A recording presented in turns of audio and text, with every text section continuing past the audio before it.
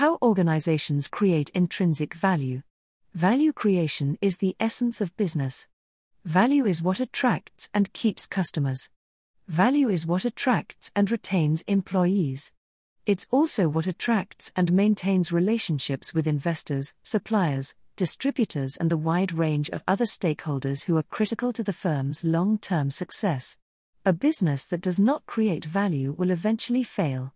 How to create value as a means to an end. To know how to create value in business, it's helpful to understand what it is. It may seem a simple matter, but it is actually a topic that philosophers have debated for millennia.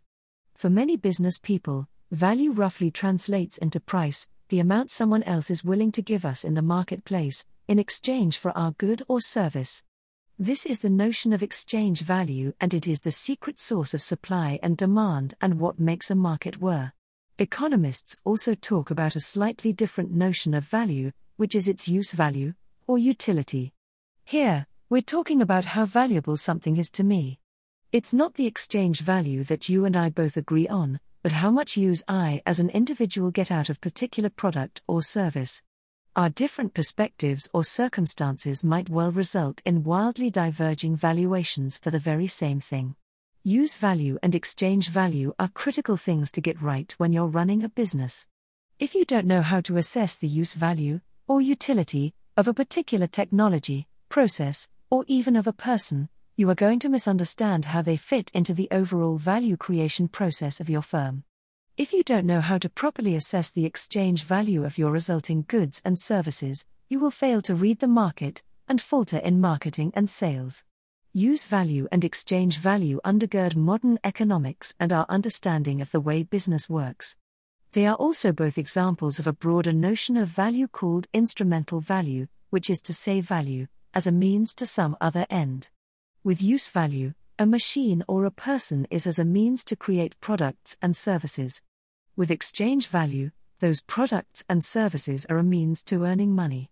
If you're getting the instrumental value of the inputs or the outputs of your business wrong, you're probably not going to be in business over the long haul. There is a class of businesses, however, that work with instrumental values, while also keeping an eye on another type of value. How to create value as an end in itself. While instrumental value is a means to some other end, intrinsic value is a fundamental consequence of something's very existence.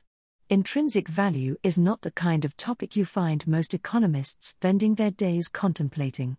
Although value investors use the term in a specific sense, the kind of intrinsic value I'm talking about is more the domain of philosophers, spiritualists, psychologists and anthropologists, musicians and artists. Every once in a while, though, you will bump into a business person who seems to operate in this field of intrinsic value creation. You tend to find them in those businesses that focus obsessively on quality or on design. You can also see their telltale marks in firms that seem to pay inordinate attention to how their products and services are actually being used by customers, not just whether those customers are satisfied with them, but whether they are successful with them. Creating intrinsic value for customers. From a customer perspective, we all know that there are some products whose value extends far beyond mere economic calculation. It might be our child's teddy bear, our wedding ring, or a book whose message or story touched us deeply. The same is true, of course, with services. It might be an ambulance driver going above and beyond the call of duty, a sympathetic person at an airline call center during a family emergency, or a college professor who changed the direction of your life. For these people, and in some cases, the organizations behind them, the product or service is not just a means to make money.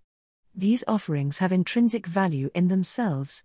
In other words, with this rare breed of business, the object of production and the act of service create meaning through the ways in which customers interact with them. One might say that these products and services have a certain something, a quintessence, that cuts to the essence of their value proposition, channeling a kind of invisible, intrinsic value to their users. Every time a child hugs a teddy bear as she nods off to sleep at night, value and meaning are created.